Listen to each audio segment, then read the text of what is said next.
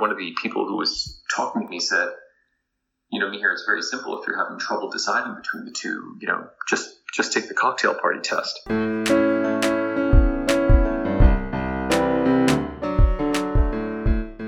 This is Sachin. And this is Eric.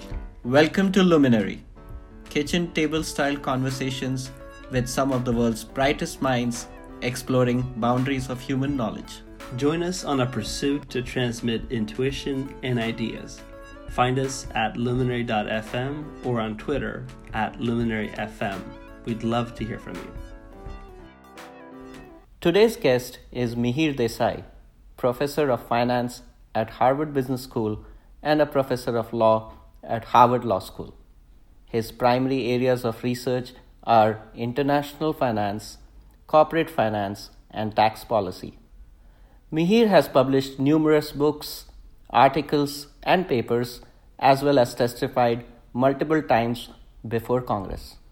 Those who have been fortunate to follow Mihir's work know that he is a deep thinker, world-class scholar, and award-winning teacher, as well as a wonderful writer, featured in many leading publications. In this conversation with Mihir, among other things, we cover the cocktail party test, how the principal agent framework might help clear up the muddle of life, explore the dangers of optionality, get his views on why the pursuit of alpha is the most important life lesson from finance, and the reasons why the income inequality debate is deeply misunderstood.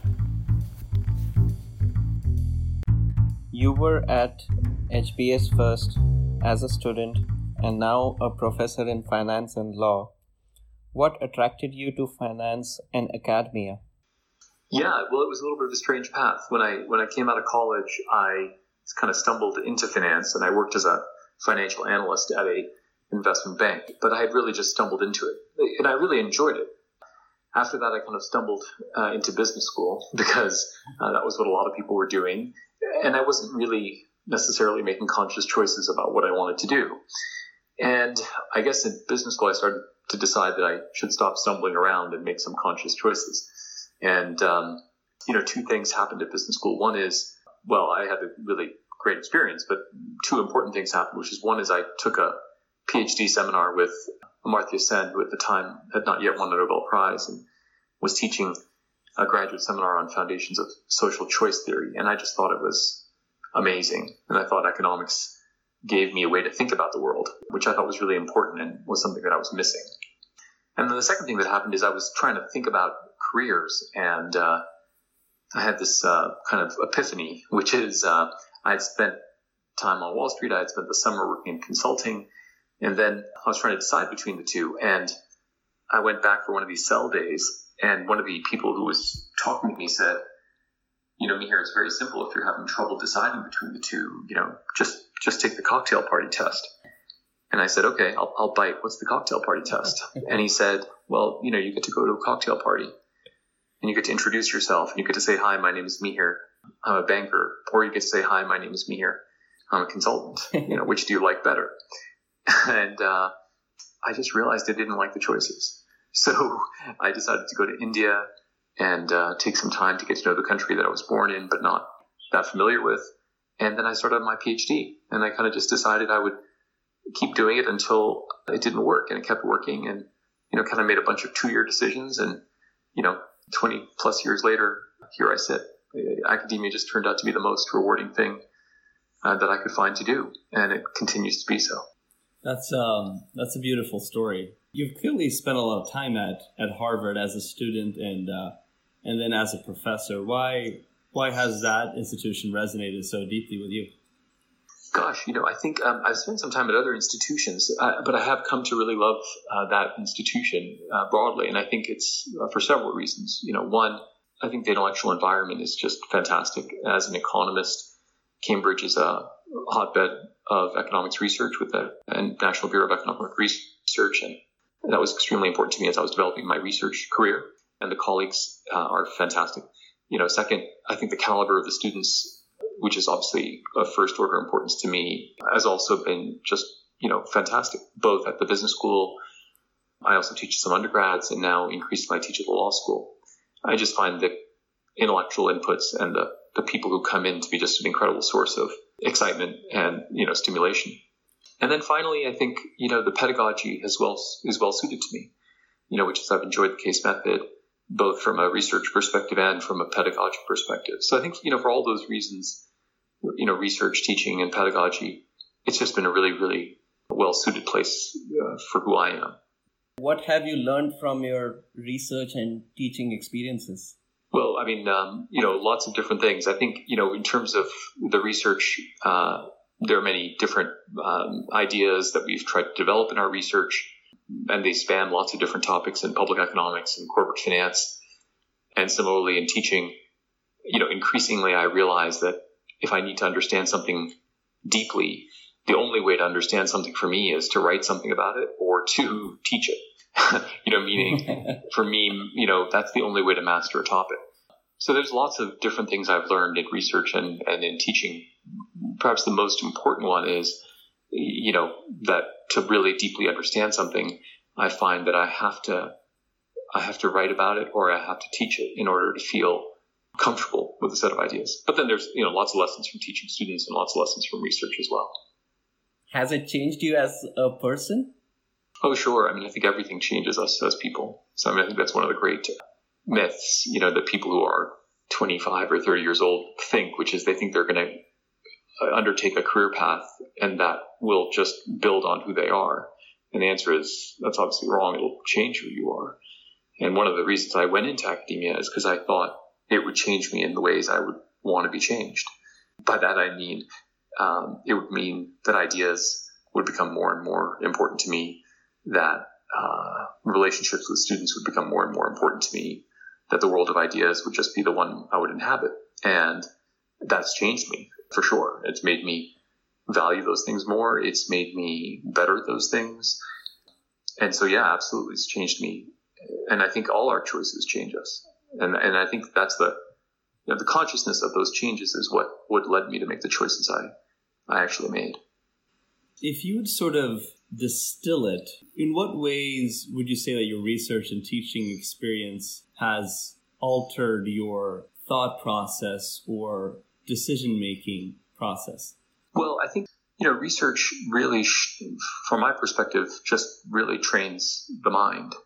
Meaning, aside from specific findings or areas that I'm interested in, it really trains the mind to be rigorous. And the combination of theory and empirics in economics is really important because theory puts structure on your thinking and kind of prevents sloppy thinking from happening. And empirical work prevents you from becoming, too abstract and has to mean that you're grounded in reality. So I think the most important things from research are that combination of rigor in your thinking and real world relevance and an attachment to the way the world works. So that's been the most important thing from research. And from teaching, it's about, two things. One, it's about humility, which is, it's about understanding that students come into your classroom with all kinds of things going on in their lives and you don't know what they are and you don't know who is going to know what. And you should be humble in that place because they're just wonderful people who have a lot to bring to the classroom. And then the second thing is just to realize that, to really understand ideas deeply, it's hard. And so the more we can do as pedagogues to help people understand things in different ways, the better off we are. And so it's not about kind of the ways I want to explain things or the ways that matter to me. It's about trying to find the best ways to explain things to other people. And in that sense, I think teaching is a great act of empathy when it's done well. I'm not saying I always do it well, but, I think it's taught me that fundamentally teaching is an act of empathy. And that's a great act to be involved in. And, it's clearly something I wish I was more, was something I was better at. But it's something you strive for all the time when you're teaching. I really like that way you put it, active empathy. That's beautiful. What mental model, sort of important concept or principle have you discarded that you embraced early on in your career? Yeah, that's a great question. I don't know if I agree with the premise. So mental models are, I think, really helpful. And I don't think about throwing them away as much as I think about adapting them. So I don't know if I've really discarded any mental models. I think I've kind of come to adapt them, and I've come to kind of maybe change the degree to which I believe in them with utter confidence. And so even, for example, just the fully optimizing rational agent of economics, which I still hold to, unlike a lot of other people, but I have amended it and I've kind of changed it, but I wouldn't discard it. So I don't know if I really believe the premise of the question, honestly, which is I don't think about discarding mental models.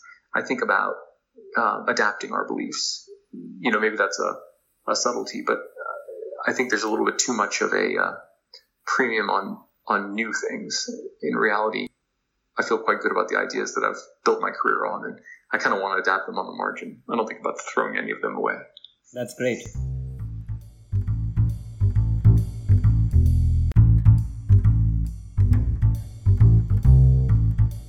On the topic of helping people understand concepts, we actually read your fabulous book, Wisdom of Finance, that you published last year, where your aim was to bridge the gap between humanities and finance. What got you started? Yeah, so it was really, quite serendipitous, frankly, which is I was asked to give a talk to graduating students. I had no idea what I was going to talk about. This was almost 3 years ago now, and I thought I would talk about things going on in the capital markets and share buybacks, and I was told that was not what I was supposed to be talking about. That I was supposed to be talking about something involving wisdom because they were about to go graduate. And so I stumbled on the title. I knew I was supposed to be talking about wisdom, and I know something about finance, so I put those two words together, having no idea what it meant. But I quickly realized that a lot of the ideas in finance have analogs to the way you think about your life. And that turned out to be a very powerful framing. The students really appreciated it. And then I decided to try to make it into a book, which required not just that mapping, but required the fortification of the humanities to make that mapping more interesting, more complex, and the material of a book. And the goal ultimately became, it started out serendipitously, the goal ultimately became demystifying finance and rehabilitating it. So demystification, because I think finance gets demonized, and that's largely out of ignorance. And so if we can make finance accessible to more people with stories, I think that's great. And then the second is, I think there are chunks of finance that are broken, and the way to rehabilitate finance is not regulation or outrage, but it's more likely to be grounding the ideas and practice of finance in a moral context. And so part of the difficulty in finance is we get lost in spreadsheets and screens. And the goal of the book is to inject moral content into the ideas of finance so that when people who practice it think about those ideas, they think about their moral dimensions. And the humanities are just great for doing that. So really the goal of the book is that, to really try to demystify and rehabilitate finance.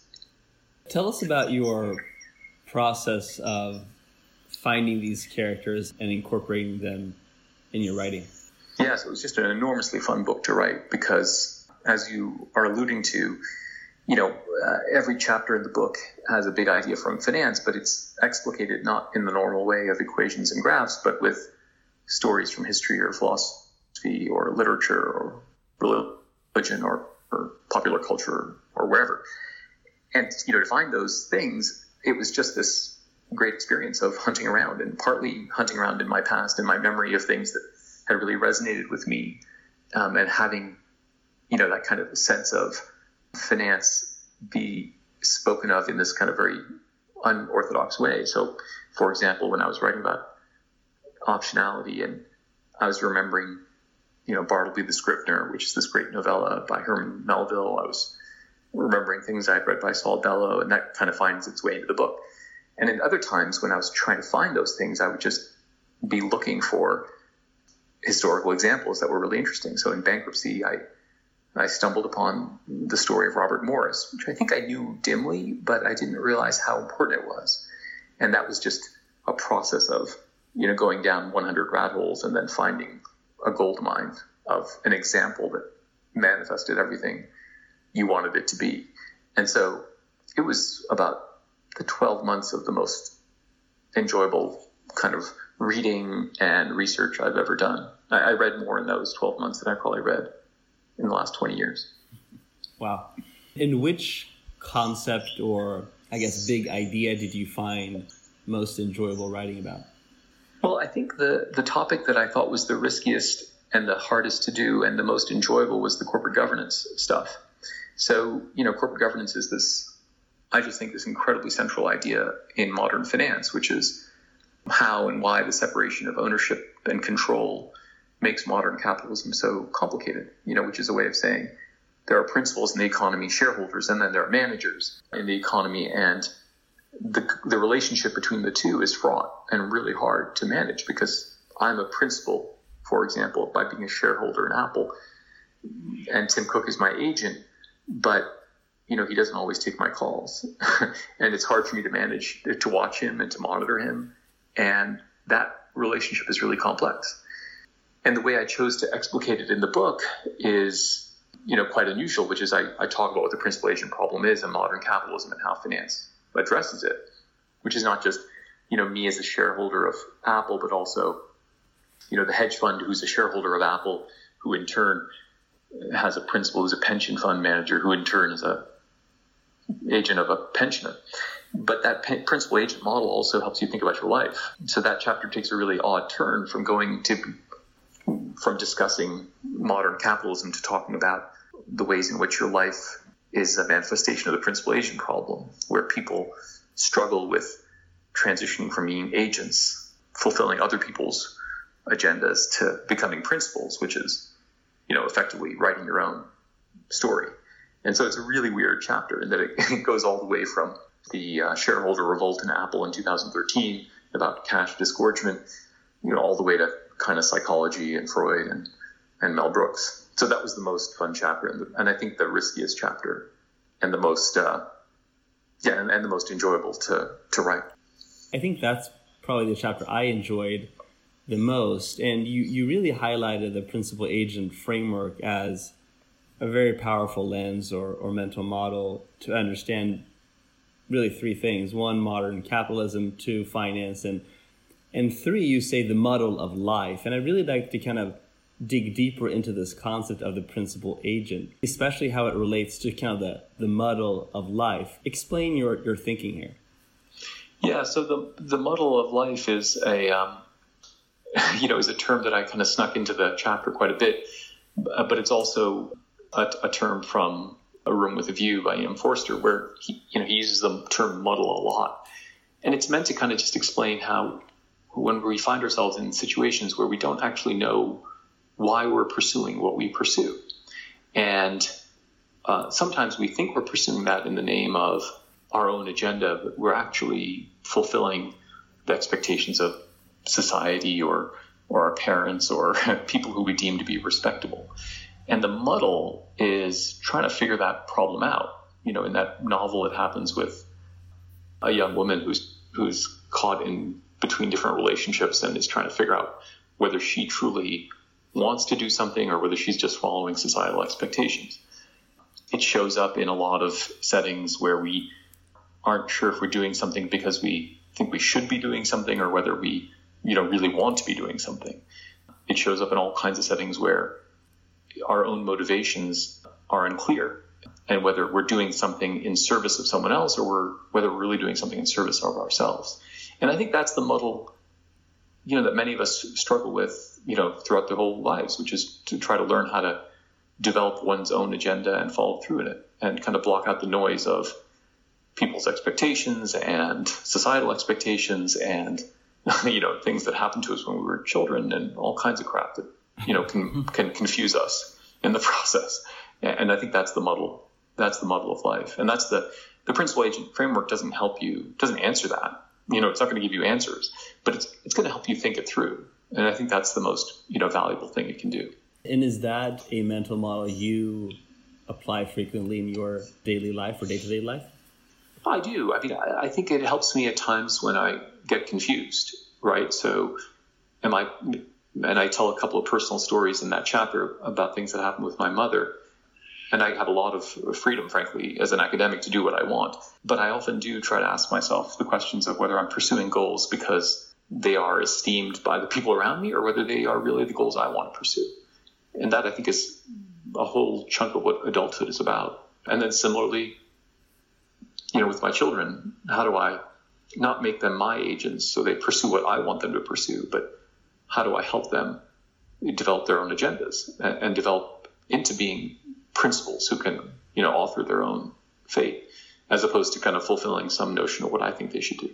And that's a lot of what parenting is about. It's a lot of what being a child is about. It's a lot of what about being a human is about, I think. Is there a character that you relate to more than the others in the book?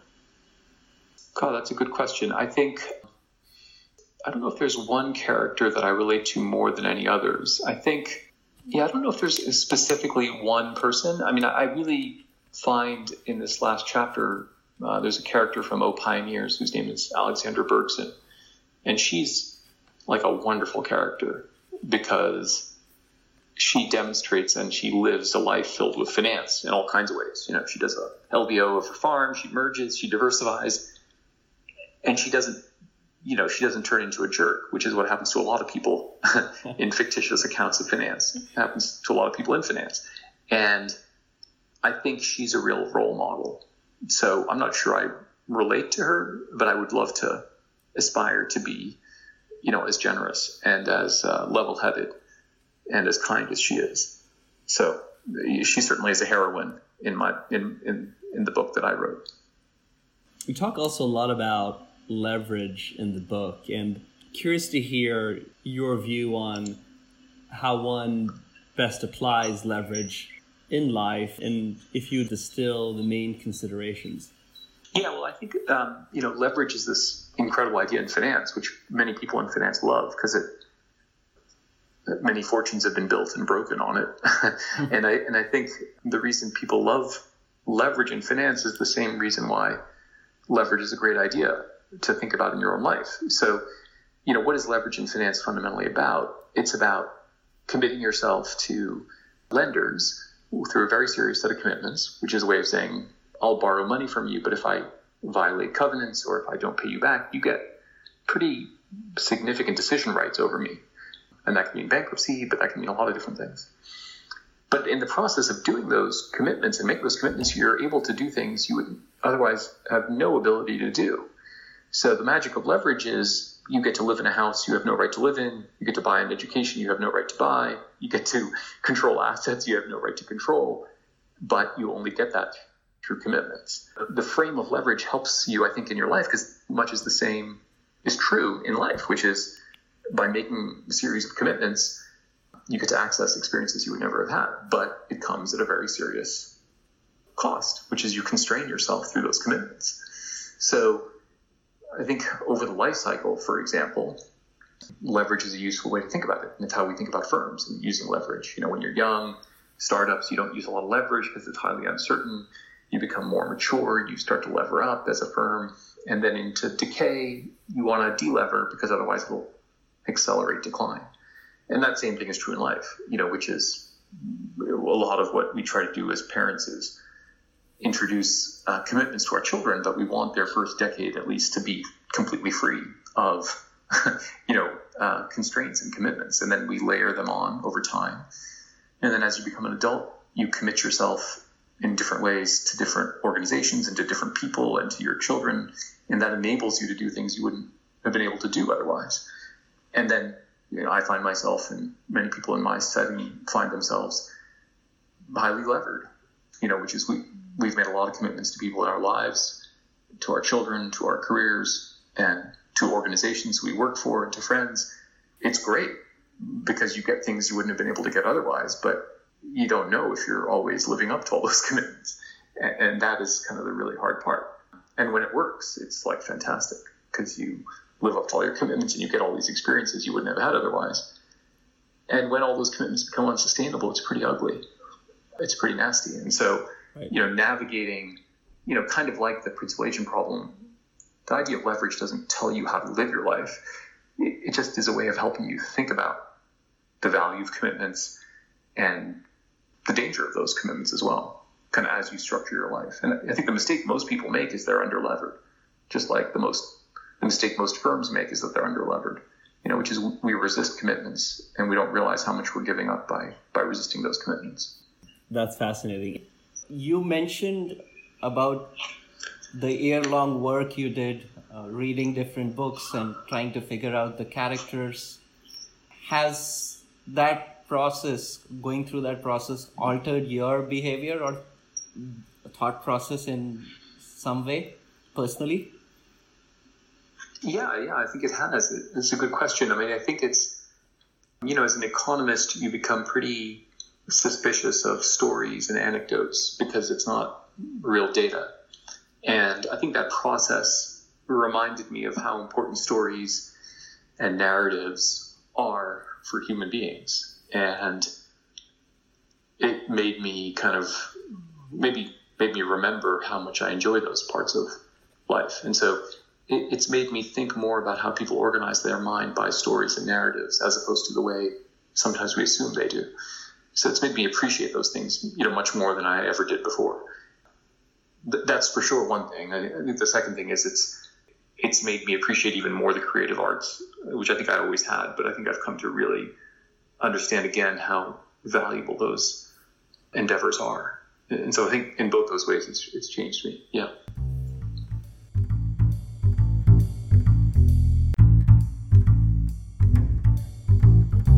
Continuing on one of the themes in your book, optionality, you last year published an article in the Harvard Crimson, which we found to be quite profound.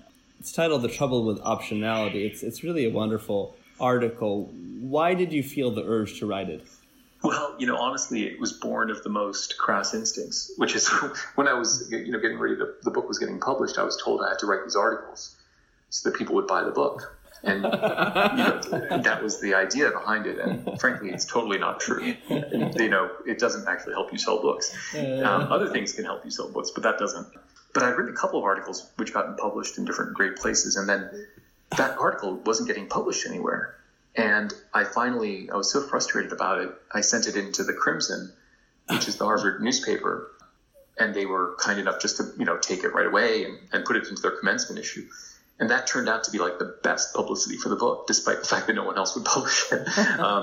So it was born out of crass instincts, but it tries to make a point that I make in the book as well, which is people in finance get obsessed with optionality. And, with good reason. So the idea of optionality is that you want more choices in your life. And so that's what makes financial options so attractive, because you gain the ability to do something without the obligation to do it. And people in finance love that. And they love the idea of getting more optionality in their life. So they'll talk about going to a school for more optionality or getting a job with a prestigious firm for more optionality. And what I observe in that piece is that it becomes quite a bad pathology, which is people get addicted to buying optionality. And the only thing they get good at is buying optionality. And it's addictive to kind of buy more and more safety nets. And the problem with that, of course, is the whole lesson in finance of optionality is the opposite, which is you buy options in order to undertake big risks and to take on big risks. And what ends up happening to the people who get obsessed with optionality is they just get obsessed with buying more insurance. And that's not the reason you buy insurance. You buy insurance or you buy options in order to take big risks. And so it's this perversion that I find a lot of young people struggle with, which is they just get used to buying more and more optionality, and then they never pursue the really big risks that all those options were meant to help you pursue. And that's a little bit of the tragedy of optionality. I guess one goes into a rabbit hole and one never comes out of it. Well, that's right. And, people wake up, 50 years old and they realize they never pursued what they wanted to pursue. And that's I don't mean to laugh about it. It's a real problem. But I think what happens is we trick ourselves into thinking, well, if I buy a little bit more optionality, I'll be able to do more in the future. But people don't realize how addictive it is to keep doing that, and how, to go back to the theme we started with, the choices you make shape who you are. And if you spend 20 years buying options, the only thing you're going to get good at is buying options. So, and that becomes a problem, because that's not really what options are meant to do. Options are meant to be insurance to help you do the big risky thing you were meant to do. Speaking of which, where does one draw a line between healthy and unhealthy optionality? Yeah, I think that's a really deep and hard question. I think there is some virtue in buying optionality. I think that the thing that one has to realize is one has to take a look at oneself and understand how much insurance you really need and how much more optionality you need in your life. It's a way of saying most people who make these mistakes end up underestimating how many safety nets they already have, which is a way of saying, there are these kids I see in my office, like 26, 27 years old, who are as bright as can be, have already, gone to and emerged from the most elite institutions and the most elite companies, and they've convinced themselves they need more safety nets. And that's got to be wrong because they're not taking a serious inventory what safety nets they've acquired. Most importantly, the privileges they were born with, the human capital they've invested in, the relationships and family and loved ones who will be there no matter what happens to them. If you kind of think hard about all the safety nets you've already acquired, as opposed to fetishizing, more safety nets, I think you'll realize that you don't need any more. And so I think the important thing to realize is you probably in some ways need less optionality than you think. The only reason to continue to buy optionality is not for more insurance, but it's only if you think you're going to learn something. So it's okay to invest in more education. Heck, I'm in that business and I believe in it greatly, but it's because it'll help you learn, not because of the optionality it'll create. It's okay to work at great firms, but primarily because you're going to learn something that will help you be a better person and be a better manager or entrepreneur or whatever you want to go do. It's not because of the insurance you acquire. So learning should be the dominant motivation as opposed to buying insurance. So as to say, the right intrinsic reasons and not financial or monetary reasons.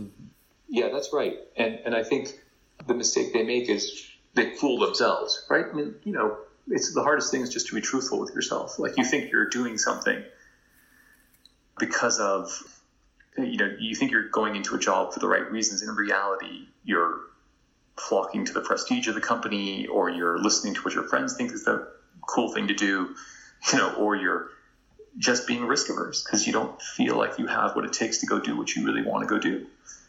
And it's, the hardest thing is just to try to be honest with yourself and to kind of convince yourself that you do have those things. And that's what enables you to kind of get out of this trap of buying more and more optionality.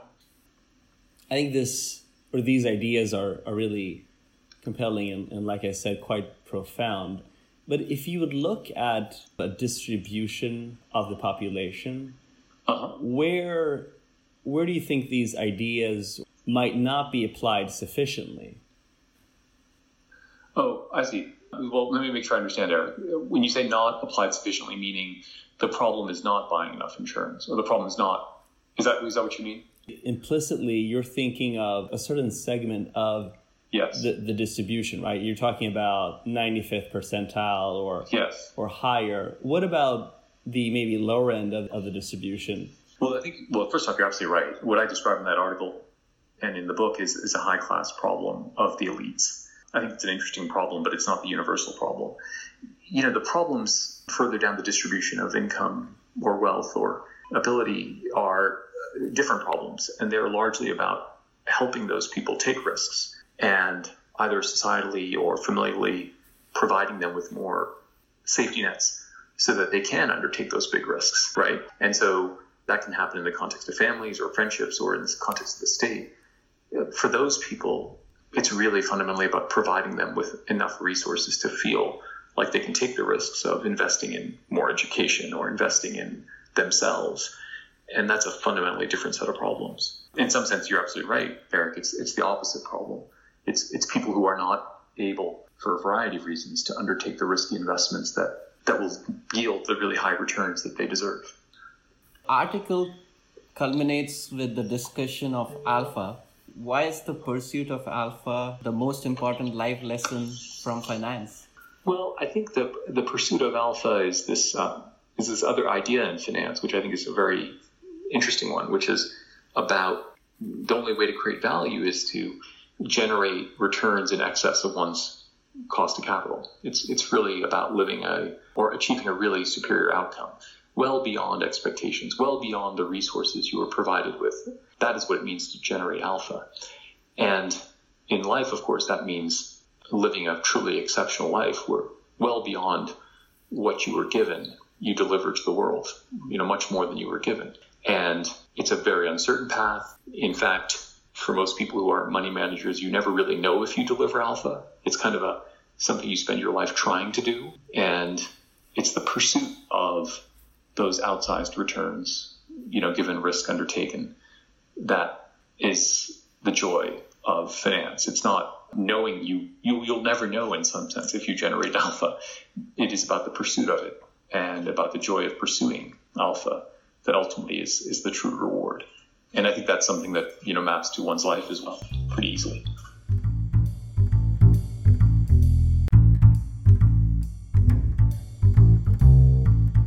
According to 2015 S&P study, 57% population in US are considered financially literate.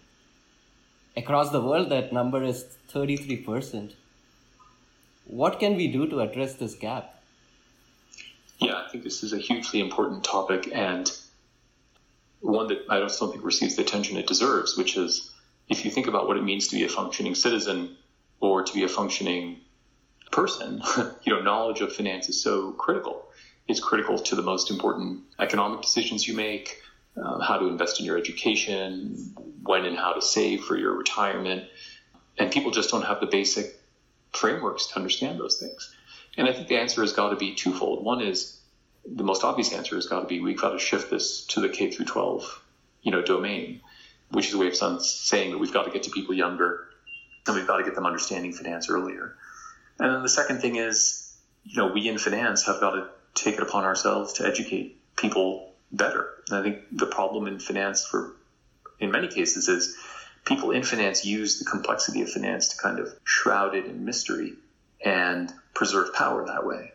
And that's kind of terrible, right? So yes. For those of us in finance, the obligation is on us to talk about finance and to share the ideas of finance in the most simple ways we can.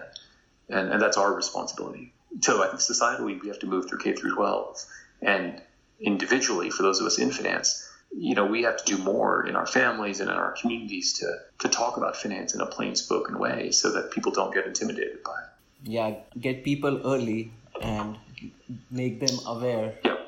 And then that hopefully helps as people are growing up to keep in touch with some pretty simple, maybe some critical or complex subjects. One of my 10-year-old daughters is convinced that she and I should write a child's version of The Wisdom of Finance. So if we ever do that, I'll let you know. Yeah, that would be great. We would like to also know more about your course, Leading with Finance. How did it come about? Yeah, so, I think I was deeply skeptical about MOOCs, these massively online open courses. And HBS, which is the institution I belong to, has their own online platform. And I think in part to prove to myself or to understand the online medium better, I wanted to develop a course. Kind of per what I said before, I don't understand something unless I do it or write about it or, teach it. So I wanted to see what you could do online and what you can't do online. And so we built this course called Leading with Finance, which has been just a spectacular experience. And it really tries to use the online setting in a distinctive way. So, rather than do what a lot of MOOCs do, which is, slap on the web, 80 minutes of video of somebody lecturing and then expect people to watch it, and then have watched 20 of them and then take an exam. I think that's a pretty poor use of the medium. And of course, the dirty little secret of those MOOCs is that, 80,000 people sign up and 300 finish. So that's not the right model, I think. And so what we do in the course is focus on the really big intuitions of finance and develop them using an online medium so that the longest video is probably 4 minutes long. It's punctuated with exercises and questions. There's social media throughout so that you're asking each other questions and answering questions for each other. We have cases with real life protagonists, 2 CFOs, a private equity person, a hedge fund person, and an analyst, so that it's really real ideas and and in a real world setting, developed in a very intuitive way. So it left me feeling, in some sense, I still am skeptical about online, meaning for a lot of K through 12 things, I think I'm skeptical. But for a lot of other settings, especially higher ed settings, I actually think it's a fantastic medium. And that course, I think, is, for me, been very rewarding, in part because, the hardest thing in academia is it's hard to get leverage. But with finance, I can have 250 people just finished the course last week. And it was all, the upfront cost was huge for me in terms of developing the materials. But now more and more people, I get to try to impact more and more people without, additional effort, which is really spectacular from my side. And so why are you skeptical of its application in K through 12? Yeah, I think, I think two things. One is, I think usually it's undertaken in a cost-saving mode as opposed to a pedagogic motivation, which is fine, except for the fact that it's dressed up as being pedagogically superior when it's really just cost-saving. That's the first thing. I think the second thing is, my experience in the classroom is that so much of it is about the mano-to-mano battle to explain things to students. And online is just really hard for that. And so I'm still a huge believer in that. And I guess finally, I think the problem with online in the K through 12 setting is it's going to exacerbate the fundamental inequalities to access learning that I think are already present. And I think that's really unfortunate. So I think in the higher ed setting and in the professional setting, it's different because people have very complex lives. They can't dedicate themselves to spending dedicated amounts of time for all kinds of reasons to do things. They have more well-developed intellectual instincts already. And I think online can be great in those settings. I just don't know if I buy it as much in the K through 12 setting. Yeah, it's hard to say, especially hard to predict how the kids are growing up will react to the mode of giving them this knowledge online. Yeah. I mean, as you probably know, I remember one of the most, when I think about my own kids, one of the best articles I read there was an article in the Times several years ago about how, the leading Silicon Valley executives were sending their kids to schools where technology didn't show up until, like ninth grade, the Waldorf school and other schools. And I thought to myself, that's a sign. That tells you something when the technological elite are delaying introduction of technology to their children in classrooms. And that's something that, conforms to my own instincts about how we should think about technology in our children.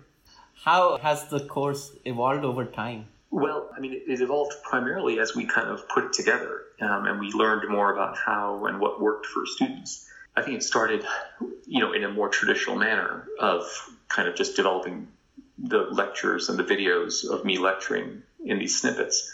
And then what became much more valuable was adding all these protagonists who developed their own case studies. And we figured out how to let people do those case studies remotely. And then finally, I think one of the things I'm even most proud of is those interactive exercises all along the way really are drawn from real world data, and they're challenging. They're not Mickey Mousey. One of the problems with online stuff is it's all, Bob had a store and, he had to borrow some money, and how, it just all feels very Mickey Mousey. But if instead you can say, here are three retailers, Walmart, Best Buy, and, Bed Bath & Beyond, and here's how they're trading and their multiples. Why would their multiples look different? In a discussion of kind of what multiples mean, that's a richer way of talking about finance than company X looks like this and company Y looks like that. It's really been great to kind of really amplify a lot of learning in that course with real world examples.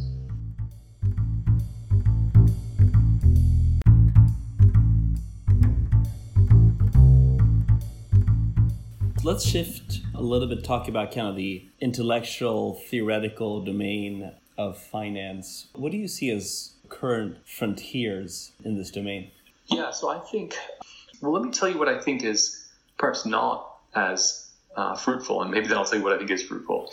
And this, I don't mean to answer your question negatively, Eric, because it's a valuable question, but there's an enormous amount of attention today on behavioral finance and on departures from optimizing agents and how that can influence market equilibrium. And I think there's a lot of excitement and interest in that, ranging from, trading strategies that can make money in a departure from efficient markets to nudging you to saving more, all kinds of things. I find that field pretty dramatically overblown, and I don't find it nearly as exciting as almost all my colleagues do. So I'm a complete kind of departure from that, which is, I think the promise of that field has been overblown, and I think the social remedies that it recommends are kind of overblown, and so I'm not a huge fan of that. In that sense, I'm a little bit of a cranky old man and a traditionalist, which is, I think, the really interesting things going on and the interesting frame on the world that finance scholarship provides is about incentives and information. And as one example, in that context, I think if you think about the financial crisis, which we're now 10 years upon, 10-year anniversary is now happening, one way to understand that is as a fluky outcome of some event that nobody could have foreseen, and non-rational agents were doing crazy things, and that's the usual behavioral prescription. And I think that's just dead wrong. I think the way to understand that moment and that set of events is by a deeper application of incentives and information, which was an entirely screwed up set of incentives that drove people to do rational things that the system was leading them to do. So that's just a way of saying two things. One, I think the primary fork in the road for the discipline today is between hewing more closely to a rational framework and abandoning it for these behavioral insights. And I find myself increasingly a cranky old man and believing in the traditional frameworks, in part because I don't think the behavioral stuff adds up, and it kind of forsakes the idea of equilibrium, which I think is one of the most important ideas in finance and economics. So I find work that thinks really hard about incentives and information in the financial system in particular to be really rewarding, and in banks and understanding the financial sector, its relationship to the macroeconomy, to be really, really interesting. And then second, I think thinking about incentives at the corporate level to invest, to try to understand what the incentive problems are there, I think to be really deep and interesting. Anyway, I don't want to be negative about it, but I do think I'm an outlier, which I think is just important to say, which I think, what most people think is sexy and interesting is not what I think is sexy and interesting. But yeah, that's the stuff I do think is interesting is more kind of the bread and butter of finance, which is thinking about information and incentives in markets. In terms of corporate governance, what are your thoughts on that field? Well, I think it continues to be kind of an area of just incredible importance. So if you think about today and you think about, two dimensions of the problem, the first dimension is just think about the capital allocation problem and the enormous bets that are being made in capital allocation today.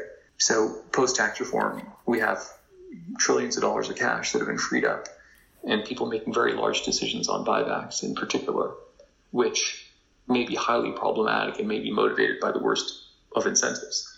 And so I think understanding that and understanding why people are making the decisions they're making and providing them with better frameworks to make those decisions has enormous social value. And then, of course, I think the corporate governance problem in chunks of the world is not about the problem of managers doing bad things, but it's about the problem of insiders and majority shareholders taking money away from minority shareholders.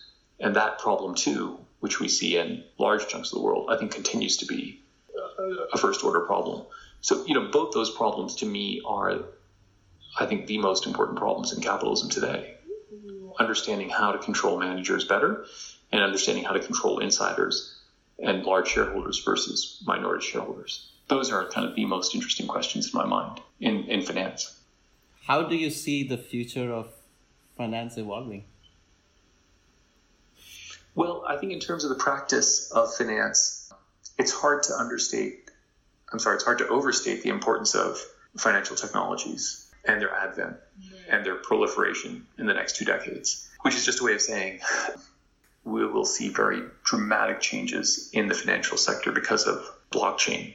I'm not a believer in cryptocurrencies, and I never have been, but blockchain is real. And I think if it gets adopted well, it can unseat a lot of large incumbents and can make the financial system a lot more democratic and a lot more efficient.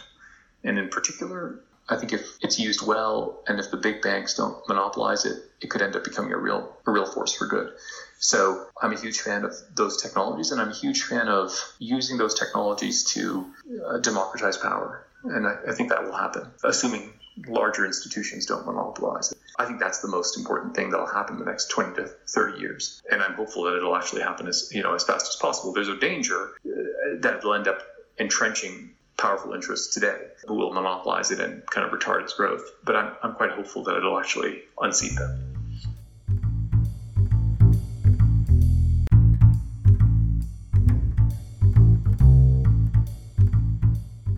Let's shift gears again slightly. I want to talk about maybe some more personal stuff. What motivates you? Well, I think, as I alluded to before, ideas are the dominant thing that motivate me. Kind of understanding ideas and then developing my own ideas and then proliferating the ideas that I believe in. That's professionally the most important thing to me. And personally, my children and my family are the most important thing to me. But I think professionally it's about developing ideas and helping people understand the world. And I think in particular today, finance is highly contested, capitalism is highly contested, and we're undertaking a set of very stupid decisions because people don't understand how powerful those things are. And so I think developing ideas and making people understand that, I think, is a really important part of what I want to try to do. And then finally, there's a pedagogic aspect to who I am, which is I love simplifying and explaining things to people. And I think that continues to motivate me a great deal. And how do you allocate your time? Well, not as efficiently as I'd like. I think, professionally, I have a great deal of latitude, which is fantastic. I probably spend about a third of my time teaching, and I spend about, 50% plus on writing, and then whatever's left, some combination of things for myself or administrative things. And, I think the good fortune I have is that I can allocate my time with a great deal of freedom. I only wish I was doing it a little bit more rigorously, and I was allocating, more time on the margin to writing and developing ideas and less time on the margin to social media and the stupidities that can distract me from doing really good work. And that's the kind of main thing I struggle with, because I think writing is hard, and writing a book is hard, and it just takes a lot of dedication. And I think it tends to the struggle for me is to try to discipline myself enough to sit down and just do the hard work of writing. And this might be a slight curveball. What important truth do very few people agree with you on? Well, that's a great question. And I think, I'll give you one that I think is very important. And I think is, controversial, but I think by definition, you're asking me about what I believe in is that is controversial. I think the entire income inequality debate is deeply, deeply misunderstood. And I think, first, the underlying aggregate pattern is misunderstood, which is, of course, that in the last 3 decades or 4 decades, income inequality has dramatically decreased, measured on a global scale. And it's only the artificial boundaries of nation states which makes income inequality look like it's gone up. And in fact, the story of the last 4 decades has been, the lifting up of 1 billion, maybe 2 billion people out of poverty. And we should be enormously proud of that, despite, all the rhetoric one hears. Second thing about income inequality that's deeply misunderstood is I don't think it's risen nearly as much as people think. And I think there's a really interesting debate that should be understood more broadly within economics about the data and about how, in fact, many of the claims about the rise in income inequality are not nearly as great as people think. And in fact, nothing really has happened to income inequality in the last 3 decades or 2 decades. The degree to which it really ramped up was in the 80s and maybe early 90s. And it has basically been flat since then. Not even clear that it rose as much as people think it rose during that time, because a lot of that is an artifact of tax reforms and other reporting things. Anyway, so those are all beliefs that I think are controversial. I'm quite confident in them, and I think they're important because the income inequality debate and people's anger about it has fueled so many stupid decisions today. And it really worries me that people are obsessed with something that A, may not be true, and B, isn't really what we should be obsessed with. We should be worrying about stagnant wages, and we should be worried about growth. And instead we're we're entering into kind of a circular firing squad of policies that are oriented towards trying to fix a problem that may not nearly exist as much as has been made out to be. What's the biggest trade-off in your professional existence? Well, I mean, clearly I'm like everyone else, which is that the biggest trade-off is between personal considerations and professional ones. So, on the margin, if I can spend time with my daughters or I can spend time working, that's like the most important, trade-off there is. Professionally, I think the important trade-offs are about the degree to which I invest in producing books and the degree to which I invest in producing things that are more scholarly. And recently I've been doing the book thing, and I wonder about that a lot. And I think it's the right decision, but it is different than doing the traditional thing that economists do. So I think that's the most important trade-off right now. What are you currently reading, and what's sort of capturing your interest right now? Lots of different things. I guess the most immediate thing is, I think there's an essay that I think is really spectacular called "It Can Happen Here" by Cass Sunstein in the New York Review of Books, which is about the rise of Nazism and the rise of totalitarianism. And it's a really provocative essay in the New York Review of Books, and I think it's just great. So that's an essay that I've been captivated by recently. And then in terms of, books and other kinds of things, I guess the most recent thing that I've read that has really captivated me in terms of nonfiction is a book about millennials called Kids These Days, which I think is really, really great. And it's like the first full-throated defense of millennials. And I think it's really fantastic. And it opened up my eyes to something that I hadn't really thought hard about. And then in terms of fiction, I suppose the thing that I've read most recently that has really been captivating is, it was a little while ago, but I still remember it so well, is this very short novella by an Indian author that was translated into English called Gachar Ghochar. It's G-H-A-C-H-A-A-R and Ghochar, G-H-O-C-H-A-R. And it's a book that'll take you 3 hours to read, but it's a great story about new wealth and greed and how corrupting it can be. So there's a fiction, a nonfiction, and an essay for you. What projects are you currently working on? Well, I'm taking that online course and I'm trying to make it into a book, which is going to be called How Finance Works, which I think is going to be really fun, and that should be out in March or April. And then I'm working on a new book, which is nothing really like Wisdom of Finance, but it's about the rise of investors and how they came to dominate the economy. And so I think that'll be really fun. And, for the next 2 years, I can make a huge amount of progress on both those things. I'll be really, really happy. How can listeners find out more about your work? Sure. So, my website is www.mihirdesai.org. And I'm on Twitter at DesaiMihirA, as well as LinkedIn. And I always love to hear from people who want to engage in the work. And I guess the most fun recent thing is 2 colleagues and I, Young-Mi Moon and Felix Overholzer-G, have started a podcast, which is called After Hours. I think it's called HBS After Hours, and it's available on iTunes, and it's been a really, really fun experience for us. So that's another way to stay in touch with what I'm up to. We hope you enjoyed the conversation. For more information and latest updates, visit us at luminary.fm or follow us on Twitter at luminaryfm.